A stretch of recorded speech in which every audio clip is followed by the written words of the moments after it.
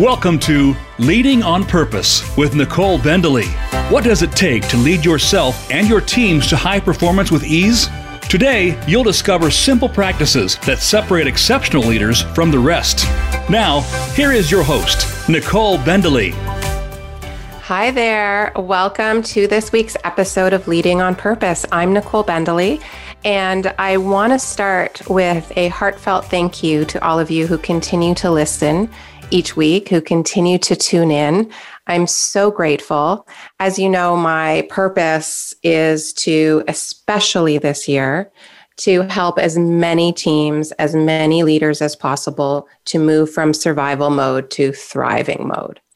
And you all can help me do that. You all can help me do that by sharing and some of the lessons and learning you're gaining from me and my amazing, guests and thought leaders that share their wisdom and advice, by sharing that with those you lead, by trying the practices and tools that we share with you.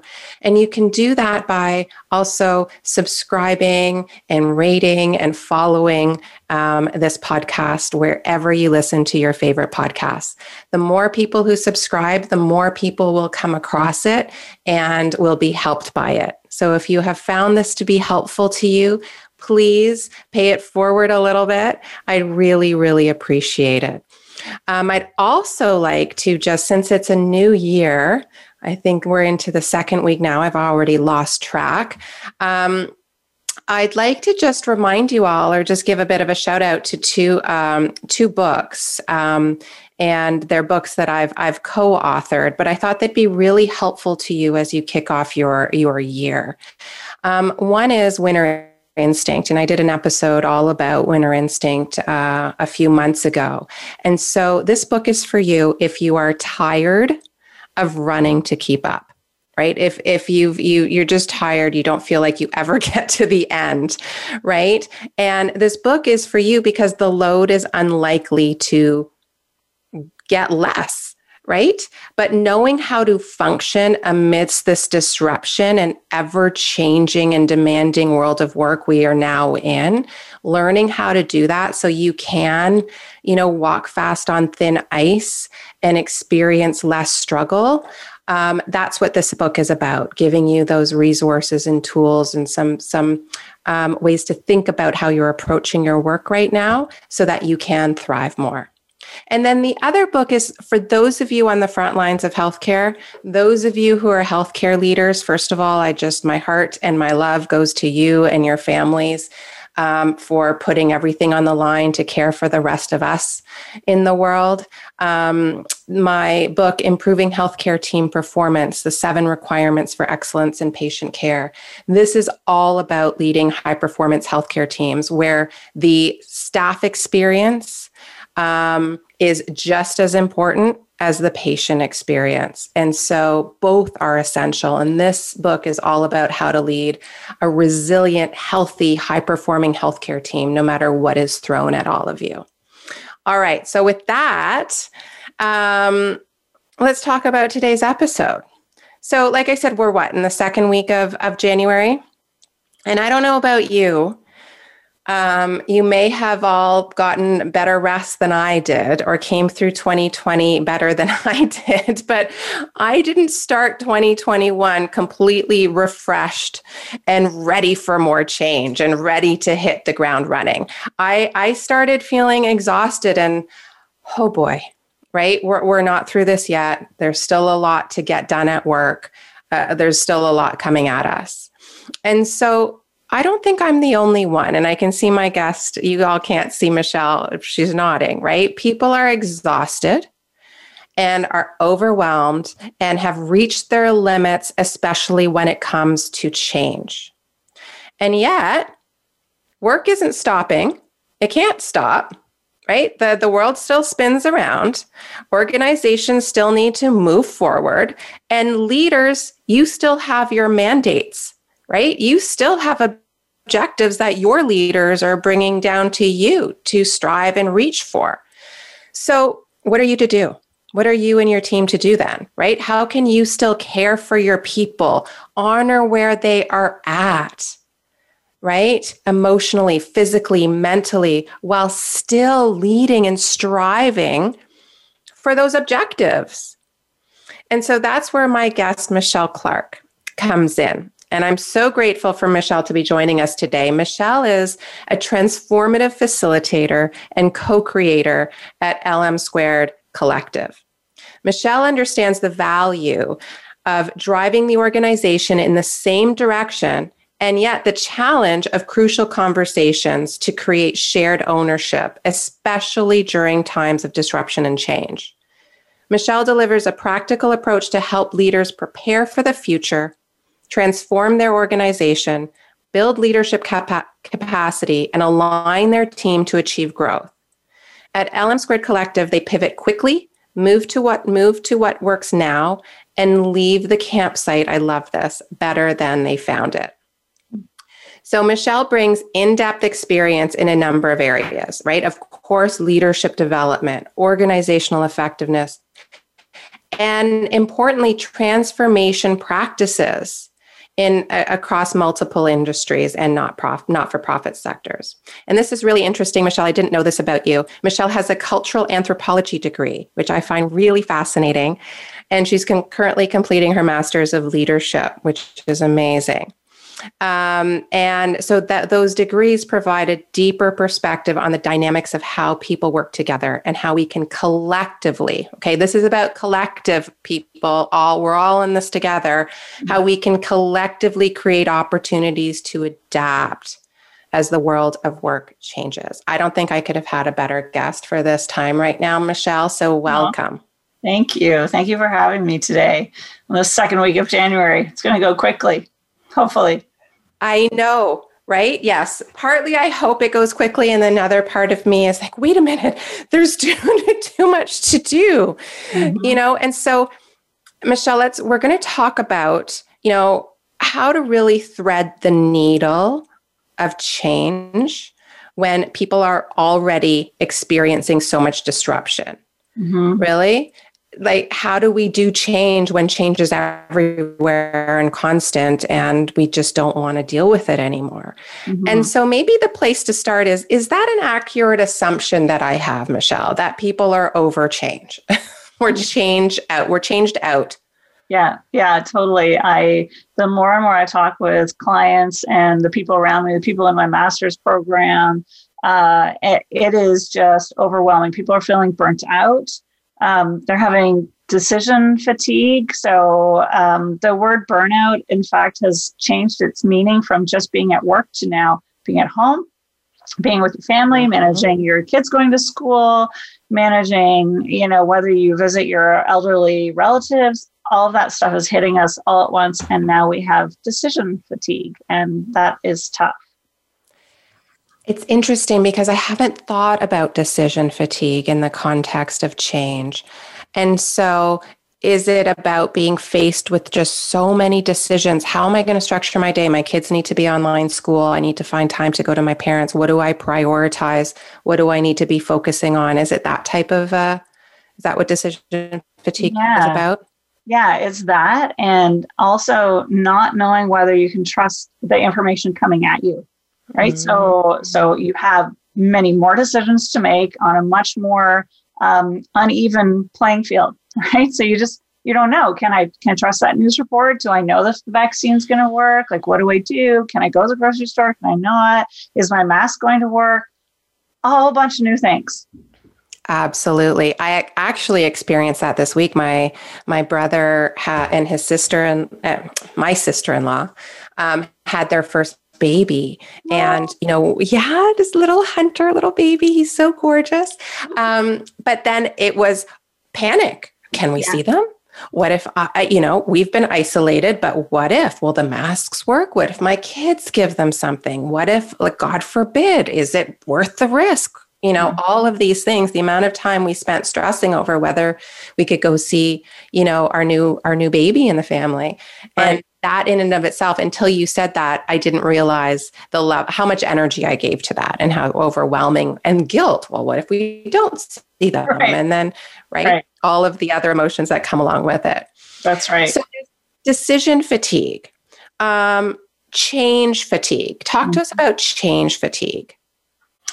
So I would say that the two are intimately connected, because oftentimes when we're working with leaders, they, obviously they want to change for a good reason. Usually either the business is struggling and they need to, unlock some capacity and get better, or they want to create a whole new culture. So they want to be able to build that. All of those are all these micro decisions that you work with the leaders, you work with the sponsors, you bring them all together.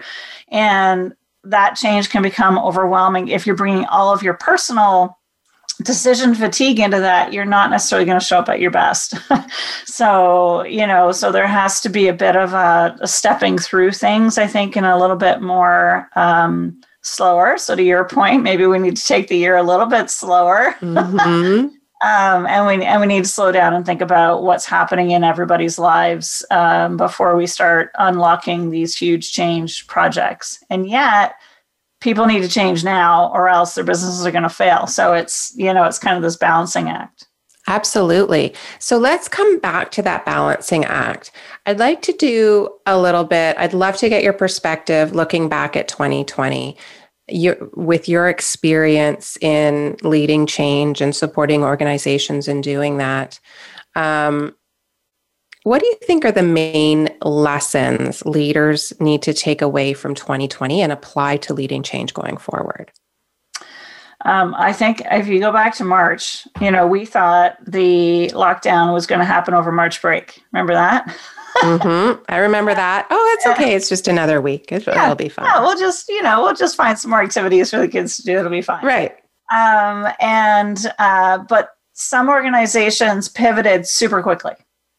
And so if you take a look at those ones versus the ones that, had to put in full training sessions for people how to learn Teams or Zoom or whatever, and others were just like, nope, this is what we're doing. Here's your equipment. Everyone go home and we'll deal with it day by day. And it's that ability to make the quick decision to pivot to deal with the new circumstance that was so critical in 2020. That to me was the number one lesson. And then the second one was really about people. Are you listening to them? So you're not going to meet them in a meeting room anymore. You're not going to, sit with them on the GO train. You're not going to, go for a coffee walk with them. How are you going to connect with people? And I think one of the biggest lessons that I've heard from leaders who have really done that well is that they really had to figure it out. It's because there was no playbook for it. Right. Yeah.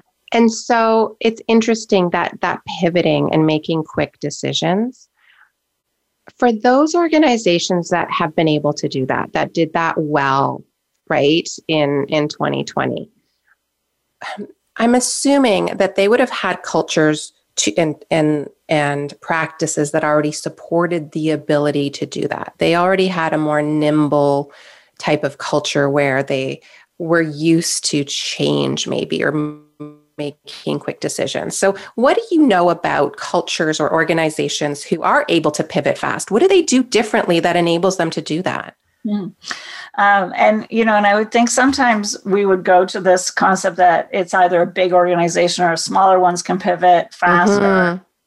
But what I've really found is that it's the organizations who have leaders who are just willing to do it. Right. And I think in some ways, a lot of leadership material kind of overcomplicates things. Yeah. And it was really about the leaders who said, no, this is what we have to do. We're going to work from home. We're going to connect every morning at 8:00 and off we go.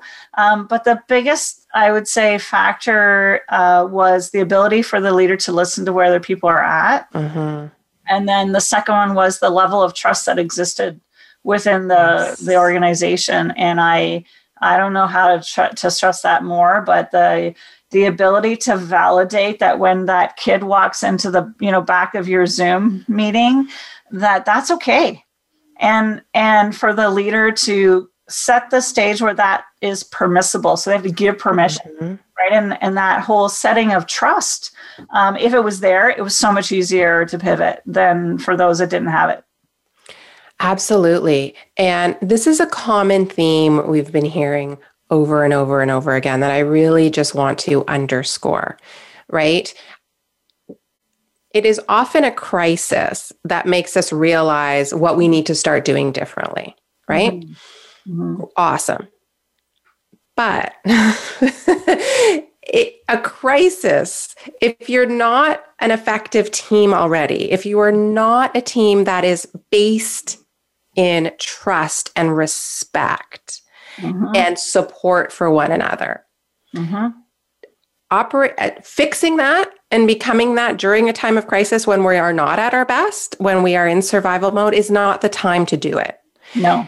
Right? No. And so what 2020 for me, and I'm hearing from you, made really clear was these traits of leaders, right? To be able to listen, the recognition, the validation of others, the safe space, giving permission to be who you are in the context in which you are living right now, right? And all that comes with that. Are table stakes now. That's right. They're not nice to haves. And if you are a leader who thinks, oh, you know, team development or people development is the soft stuff and can happen in a one-day offsite, I'm sorry, but you're delusional. That's right. This has to be everyday priority. And you don't need a workshop every week to do it, but there needs to be some coming together of the team and certainly recognition from the leader's perspective of where do I need to shift. That's right. And, you know, and just on that, it can be as simple as a daily check-in. You know, how are you doing, Nicole? Yeah. And honestly, like just be, you know, that humble inquiry, like, how are you doing? It can be as simple as that. Exactly. Right. How are you doing? And how are you doing right now? Right. Right. Right? Because people can have a tendency to say, oh, I'm fine, or I'm good. Yeah. Okay, well, right now, how's your day? What's been happening? Right? Probe a little bit, right? That's right. Yeah. And so we're gonna go to break in a minute. But I want to just check with you around some key signs to look for when it comes to change fatigue. How do you know? And then we'll dive into them after break. Okay. That sounds great. Yeah. So 1 or 2, and then we'll go to break, but 1 or 2 top level signs. I mean, the first one is somebody not being able to pay attention. They're just like distracted. I mean, that the number one thing. And even if it's not, you know, self-imposed, it's literally kids running around or, you know, deliveries coming to the door, but you can't pay attention. Leaders got to look out for that. It's, you know, it can be right there and you just have to ask, are you able to pay attention right now? Absolutely. It's noticing it, right? It's being aware of your people and noticing. So we'll come back and look at some of the other, you know, symptoms or tells, so to speak, that will tell you as a leader that your team member is experiencing some real change fatigue and how to address it. We'll be right back. Stay tuned. Become our friend on Facebook. Post your thoughts about our shows and network on our timeline. Visit facebook.com/Voice America. Leading a team today can be hard, but it doesn't have to be a struggle. With K&Co's self-paced e-course, Leading High-Performance Teams, you'll gain everything you need to build the cohesion, communication, and engagement needed for your team to thrive. Right now, save 30% off the e-course. Plus, Nicole, host of Leading on Purpose, is including 2 coaching sessions with her at no extra charge. Use promo code VA30 when you visit kand.co/ecourse. That's promo code VA30. Would you like a complimentary strategy session with Leading on Purpose host Nicole Bendley? Nicole and her team have been making it possible for leaders to achieve exceptional results with ease for over 40 years. Nicole will help you to discover what's getting in your team's way from even better results and will share with you the simple practices that will make a big difference to your performance and theirs. Visit kand.co/strategy and book your session with Nicole today. That's kand.co/strategy. It's your world. Motivate, change, succeed. VoiceAmericaEmpowerment.com.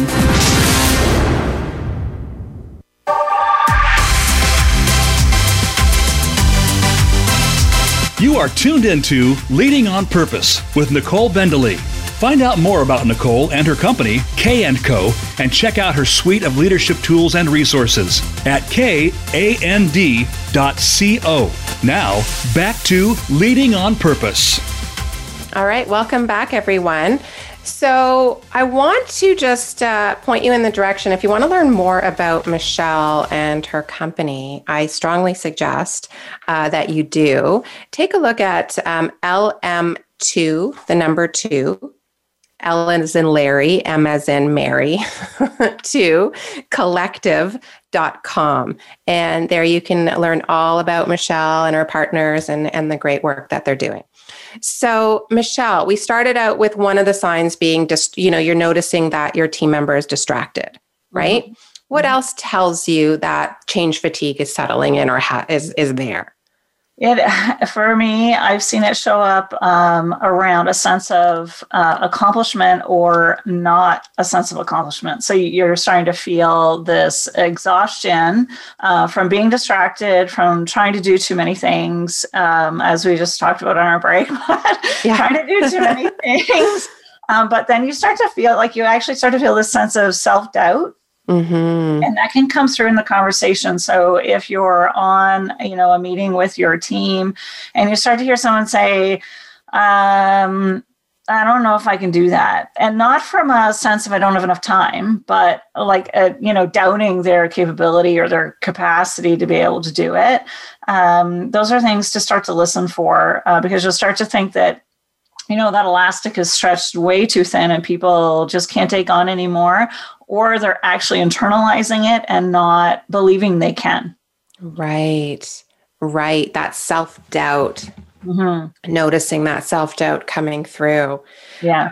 That's so important. Anything else to notice, especially when you're thinking about maybe introducing even more change to your team? Mm-hmm. I would really be going back and looking at how is your team functioning? So is there a level of trust that goes back to, Patrick Lencioni's 5 dysfunctions of a team, but start looking for those things. Are people trusting each other? I think oftentimes leaders think the meeting before the meeting and the meetings after the meetings are maybe bad things, but those can be generally good things. Like if I've got a good peer network, and I reach out to them right after we get off of our team call, because maybe I'm brainstorming or I've got a thought or something came out of this, or I'm struggling with that. And if that is happening, that kind of peer-to-peer connection and support is happening, then there's going to be more capacity for change. Mm-hmm. If the peer-to-peer support afterwards is just I was going to say a bad word, but then that's not a good thing. So kind of connecting into those conversations and seeing what they're doing. Are they brainstorming, coming up with new solutions, or are they just venting and always venting? Because those are two different. Absolutely. I shared this in a previous podcast. I compare it to, and I heard this from somebody else. Actually, I read it in an article a dozen years ago, and I can't remember the author's name. But it's comparing, when a team moves to Pity City and sets up shop and focuses on all the reasons why this is a terrible idea, right? Versus a team that drives to Pity City for a pity cup of coffee, right? Because it's important to vent, right? And express concern. But then you drive back home looking for how to make it work for yourself and your teammates and, whoever it's going to impact positively at the end of the day. And so I think that's exactly what you were just saying. Yeah, no, I think that's such a good point because you really can't sometimes just get rid of the change. Like you can't just say, well, this isn't affecting me and I don't feel frustrated. No, you do feel frustrated. Right. Okay. Yeah. And so you need that peer group to be able to talk about that, but then you have to quickly be able to pivot and move back into, well, what's the possibility here for me? How can I make this work for me? How do I make it work for my team? And if you can help see those conversations shifting, then that's important. That's an important thing. If there's too much venting, then there's probably something else going on. Right. Absolutely. And so can you walk us through a little bit, Michelle, around for leaders who know more change is coming, right? Whether it's a small change or transformative change, transformational change, what should they be thinking about now to sort of ready that pump and, prime the pump and get ready for that change? Because in my experience, and I'd love to hear yours, leaders and organizations don't get ready for change. They jump into the change and they start the change as opposed to readying for the change. So what should leaders start doing now preparing for change? So I agree. I think leaders generally give it to their communications team, and then and then they prepare communication, and then it's done. What? I don't have to do anything else. Yeah. And so the leaders that I found have done really well with the change before they've announced it. There's always going to be things that you can't announce. There's confidentiality. You want to respect where people are at. All kinds of good reasons. But you can start having conversations about the business and what's happening in the business. Context is so important. And they generally own those messages. They need to drive them. They're passionate about them. They need to get out and start talking about what's changing in the world. In case you don't know, like the world is changing. So, and this is how our business needs to change. And so you can start, to your point, priming the pump around the context of the world, context of us, context of urgency. Why are we doing it now? Even before you get into how it's going to affect you.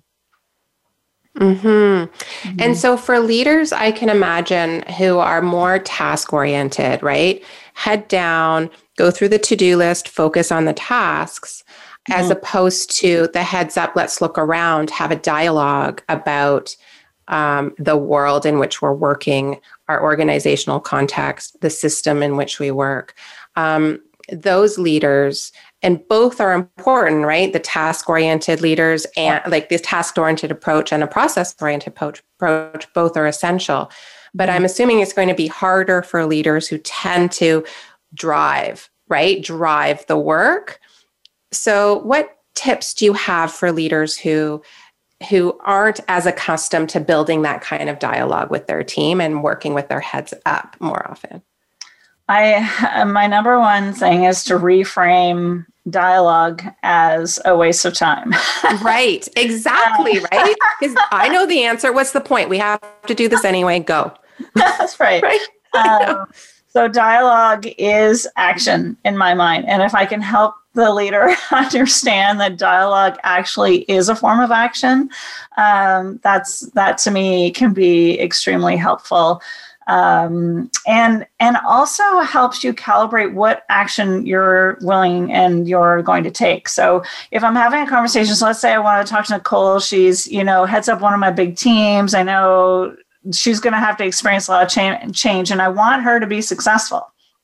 So the other reason for me to get my head up out of doing is that I need my other leaders to do. And how do I make them successful in that? Well, I need to have a conversation with them so that they have full context about what's going on. Even if I can't give away all the information right now, I can start talking to Nicole and say, Nicole, this is going to be happening. The world is changing. We need to change as a business. What do you think you need for your team? And, get you starting to think about it so I can unload some of my to-do list onto you. I love that. I'd never heard the reframing dialogue, right? That it's not a waste of time. It's, it's actually a form of action. And without it, you will waste time. Down the road, it will just look different. Yeah. It'll come back at you in different ways. So having the context, right? Building that learning and understanding and almost meaning for, connecting people to the meaningful piece of the needs of the organization and what needs to change and the evolution and ebb and flow and all of that. What else? What else do leaders need to do to prime the pump? I really think that they need to start having their own personal stories ready at hand.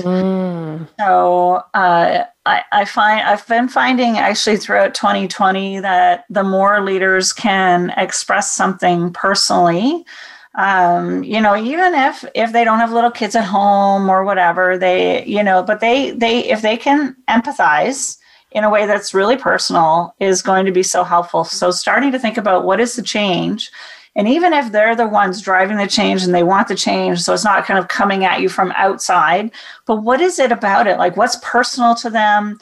And coming up with those stories. So if you're talking to an introvert who doesn't really want to get out and talk to people, it's a lot easier if I can think of a story that means something about the change, why I want to do it, what does it mean? People will gravitate to that.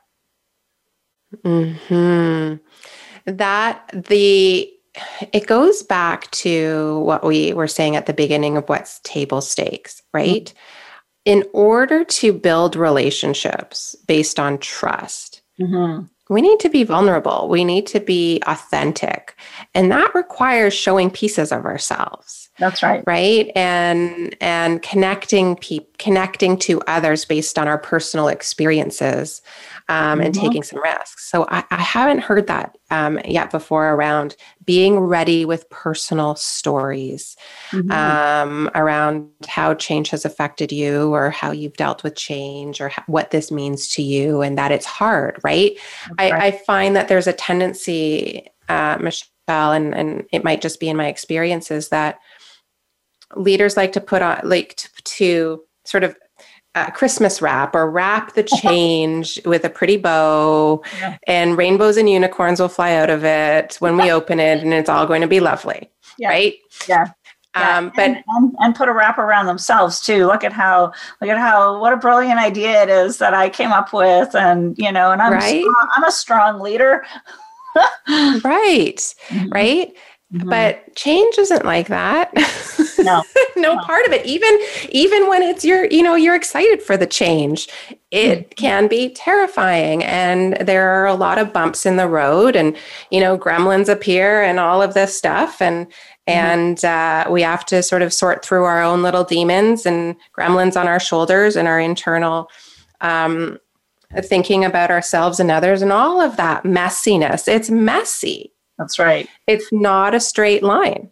Yeah. And if the leader can, to your point, be vulnerable about a time, whether it's this time, whether it's something in 2020 or another change that they personally had to go through, people will feel more at ease than to go through it themselves and be able to give feedback. So I can give feedback to the leader. You know what? Hey, I'm experiencing this right now. And it opens the door for those kinds of trusting conversations. Absolutely.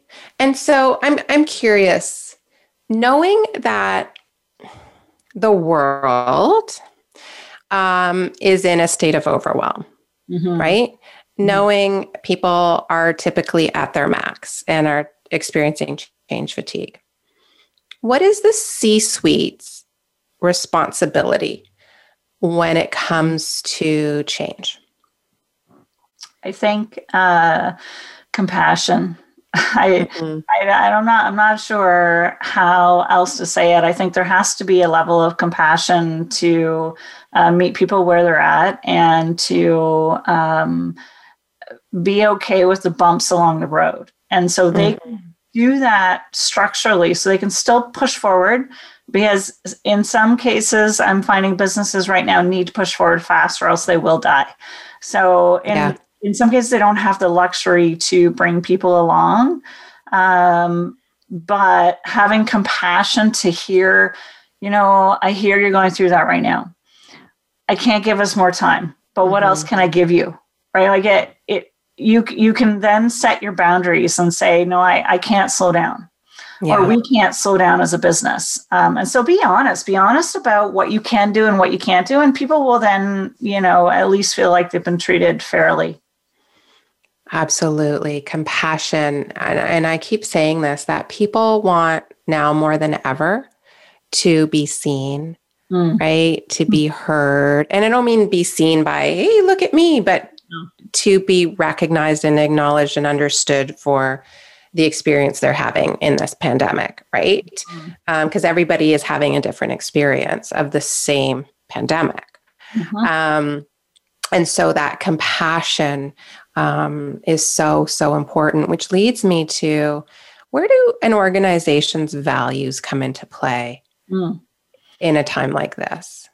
And I would say in this case, having worked with so many organizations where they have these kind of, espoused values, they're the values on the wall. Right. You have to get the values off the wall and into the hall. I love that. Case, yes. Zoom meeting. I haven't figured out how to say that. I made it into Zoom. Yeah. I'll figure it out eventually. There has to be like from the hall to the wall, and that's what I'm doing now. But really, they have to demonstrate it. So if one of theirs is integrity, which a lot of organizations have, how can they actually demonstrate it? Because that goes back to the trust building again. So if you're making hard decisions, if integrity is one of your values, how can you demonstrate that you've actually done that through the decision-making process when you're announcing everything? Absolutely. Are you noticing, or have you seen, Michelle, that COVID has highlighted maybe or identified new values for organizations that weren't maybe a priority before? I have definitely one around transparency.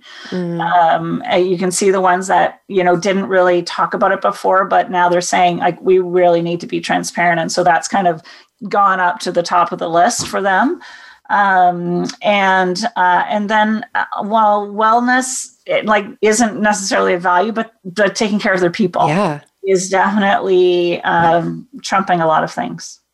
Absolutely. And I'm glad to hear that, because my next question was, where does wellness come in with respect to change, and what's a leader's role in supporting the well-being of their team? And I'm getting a note that we only have a minute left. So we're going to dive into that when we get back from break. But before we go to break, we're not going to break yet. I want to spend this last minute before break mentioning Pay It Forward Fridays, which Michelle told me about. And so Michelle, tell us quickly what Pay It Forward Fridays is. So it's really just a forum for us to host people's concerns right now. How do we have a good dialogue about it? And we use a good asynchronous and synchronous tool, so you can jump on and have a dialogue with us. Last time we talked about parents and their wellness. And next time we're probably going to talk about career transitions, because we know people are going through a lot right now. So, yeah. Absolutely. Okay, right. Pay It Forward Fridays. And if you want to find more about it, go to the LM Squared website at lms2collective.com. And we will be right back. Stay tuned.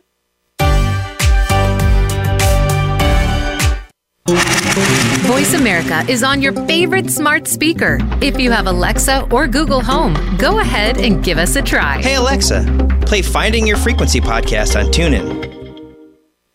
Would you like a complimentary strategy session with Leading on Purpose host Nicole Bendley? Nicole and her team have been making it possible for leaders to achieve exceptional results with ease for over 40 years. Nicole will help you to discover what's getting in your team's way from even better results, and will share with you the simple practices that will make a big difference to your performance and theirs. Visit kand.co/strategy and book your session with Nicole today. That's kand.co/strategy. Leading a team today can be hard, but it doesn't have to be a struggle. With K&Co's self-paced e-course, Leading High-Performance Teams, you'll gain everything you need to build the cohesion, communication, and engagement needed for your team to thrive. Right now, save 30% off the e-course. Plus, Nicole, host of Leading on Purpose, is including 2 coaching sessions with her at no extra charge. Use promo code VA30 when you visit kand.co/ecourse. That's promo code VA30. It's your world. Motivate, change, succeed. VoiceAmericaEmpowerment.com.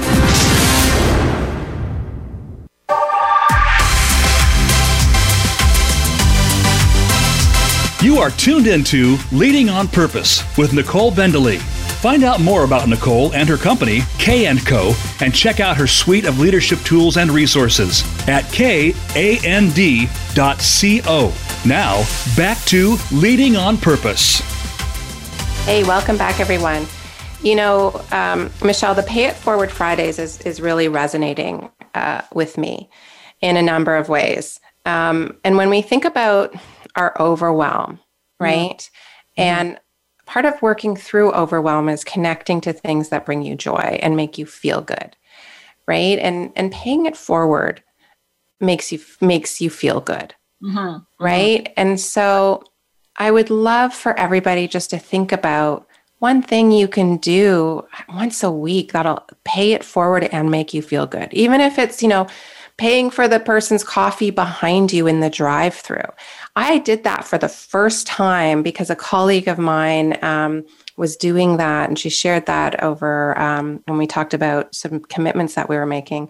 And she inspired me, and I'm like, I'm just going to do it. It felt so great. I'll never see them. They won't know who I am.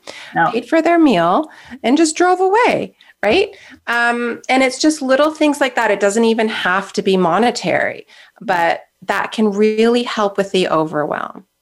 Yeah, and can have side benefits for you. So the other day I shoveled more than my walk just because I had time. And so I gave time to both sets of neighbors. Yeah. And I got the added benefit of having more exercise. There you go, right? Yeah. No, it doesn't have to be monetary. It can be time. It can be, a smile. Exactly. And so for me, that really links into wellness. And so I know wellness is a complex topic, and it has many different meanings when we think of it from the perspective of mental health, physical well-being, emotional well-being. And so what is really a leader's role at a high level, as opposed to getting into the weeds of it right now, in supporting the wellness of their team? I would say, number one thing, if you've got an HR group who are just looking at benefits, get them to think broader. Right. So that can be really helpful. But there's so many good wellness programs out there, and they can be overly complicated or they can be simple. So find something simple if you don't have anything to really give people choices. People don't want you as a leader to tell you what you need. It's like you don't want your parents telling you what to eat anymore once you're grown up. Very good point. Very good point. So give them choices and pay for a couple of things. They don't have to be expensive. It can be, a $50 gift certificate for, any kind of online fitness equipment, if that's what you want to do. Like just give them some choices and let them own their own wellness, but support it. And support it financially, but support it by, again, telling your story. So yes, how are you, being fit during the pandemic? Right. Exactly. What do you think about when leaders, and this is something that I've been encouraging, but it's more because of my own bias towards the importance of mindfulness, for leaders to model mindfulness practices, whether it's, taking the first minute of a meeting with the team to practice a mindfulness moment, whether it's using the Calm app or what have you, or incorporating whatever it might be, but taking the lead in practicing wellness or mindfulness with the team. What are your thoughts about that? I think this goes back to, it's a really good point because it connects back to what we talked about burnout at the beginning, and not knowing where your team is at. By practicing mindfulness at the beginning of a meeting, even if it's only for a minute, you calm the whole space down. And then you can get people into a mindset that is much more open. So we go in stressed, we're going to black and white, this or that. We go to fight or flight, right? Or you're kind of like bouncing around back and forth. Yeah. And a mindfulness practice at the beginning, ideally for, 2 to 3 minutes. So you can just get everyone in that space, really, really will help center people on now. This is where you want them to be when they're in a meeting with you. We do it at school. So in our Masters of Leadership program, the faculty lead us through a 5 to 10 minute mindfulness practice before we start any session, so that we can center, especially with the Zoom meetings, doing everything virtually, it's hard to focus. So absolutely. Perfect. Yeah. So Michelle, I'd like to pivot a little bit towards talking about organizational design. I know that's like your baby, your sweet spot, what you're passionate about. So tell us what organizational design is at the end of the day and how it's really pivotal to an organization's ability to perform optimally, right? And to be able to pivot and all of those good things. So for me, the biggest thing is it's not about reorganizing. So it's not about moving boxes around and, changing the lines and all that kind of stuff. It's about really pulling out the best of what you've got and implementing with what you need, and then making that work towards your purpose. So there are all kinds of ways to do that. And some would say there's only a couple organizational, models to go with. But I actually think now that, COVID's happened, it's like opened the door to all kinds of different ways of doing things, which is super cool. But it's really about utilizing the capabilities that you have and that you need to drive your purpose. And sometimes those conversations are big and wide. So now all of a sudden we're talking about bigger purpose. What is our purpose? What could it be? But if you've already got a really solid strategy, then how do you get everyone working on it and excited about it and organized in a way that works? Interesting. And so what are the systems that come into play in org design? So culture, for example, roles. So can you tell us about, like, when you're thinking about org design, what are those components? So the first thing is culture, but culture in the sense of the structural systems that make up the culture. So things like power dynamics, how are decisions being made? How does communication flow? So, is it kind of held in little bubbles, or does everyone get together? I was at an organization that was very consensus driven. And so when we're doing the org design, you're not necessarily going to make a huge hierarchy, because that's just not going to work. Right. So understanding how the culture works from a day-to-day practice is so important to then knowing how to organize everyone around it, rather than trying to, shift everything and then all of a sudden magically think it's going to happen. The culture part is a much harder, longer change than doing the org design. So we try to do the org design to fit into what you've already got working for you. Okay. So interesting, because it was sort of a chicken and the egg question that I had. Yeah. So let's say you're an organization who has this big strategy, it's set, and you recognize the culture that we have won't get us there. Right. And so do you design the system, right, to support the existing culture or the culture that you're striving for? And, culture is a hard thing to I know. down, but I would say that generally changing the culture does take longer. So, absolutely. But you can put an org design in place that changes some of the power dynamics, which would change some of the flows of the system itself, so that the culture will kind of come along with you, if you will. And so you want to kind of use the culture to your advantage. You don't want to throw out the baby with bathwater. Right. And oftentimes, even if you've got a new strategy, you've got a bunch of new leaders, you've got, a bunch of new people, sometimes that culture is still sticky and you have to leverage it, in a way that's going to actually make the org design work. Absolutely. Absolutely.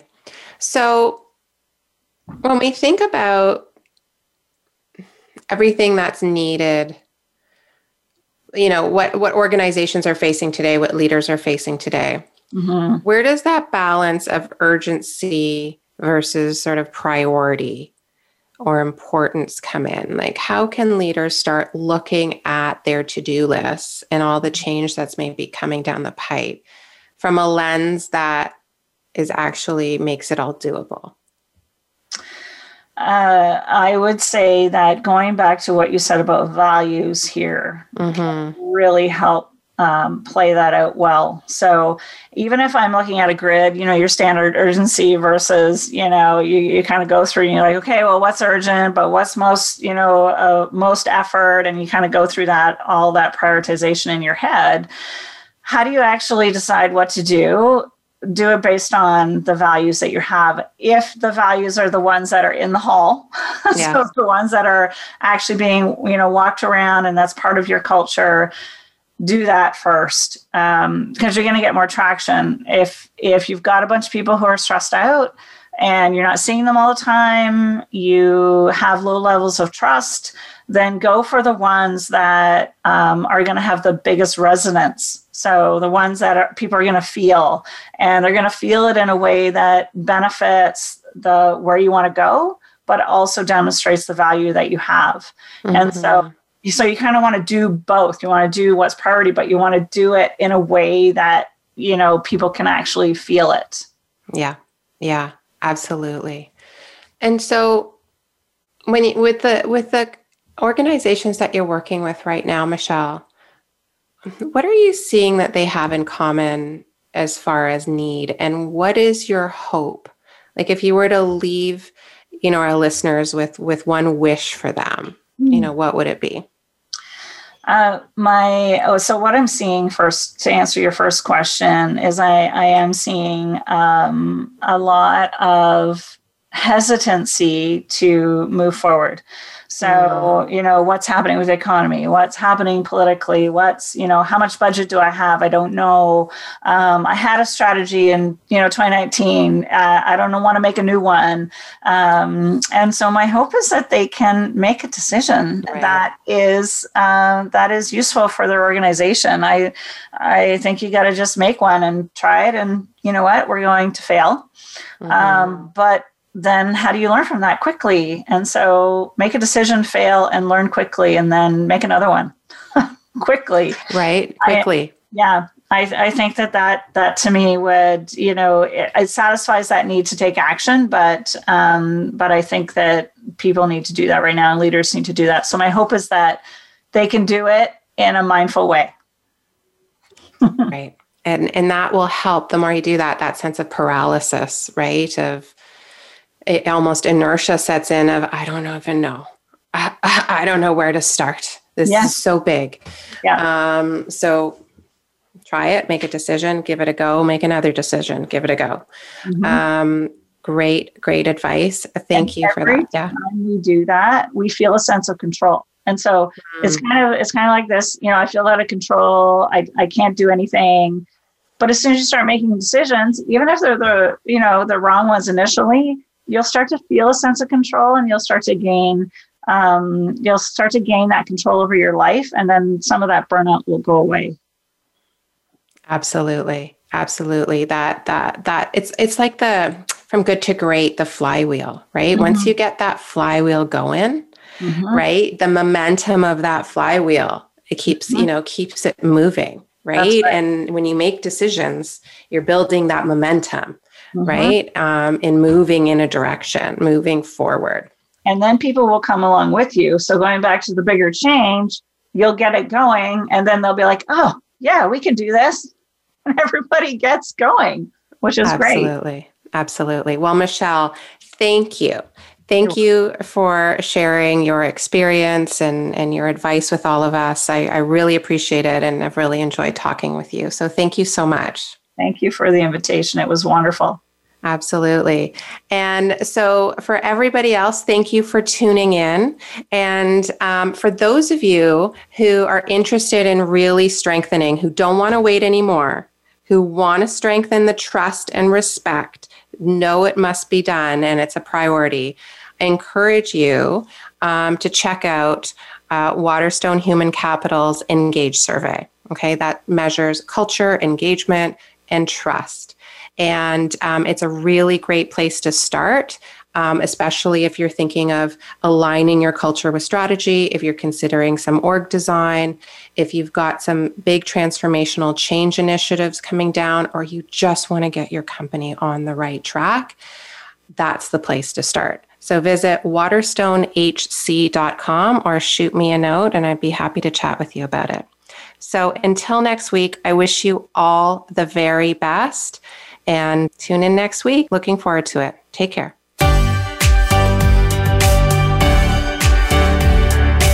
Thank you for joining us this week. Please tune in again for another edition of Leading on Purpose with your host, Nicole Bendley, on the Voice America Empowerment Channel, next Monday at 12 noon Pacific Time and 3 p.m. Eastern Time. Have a wonderful week.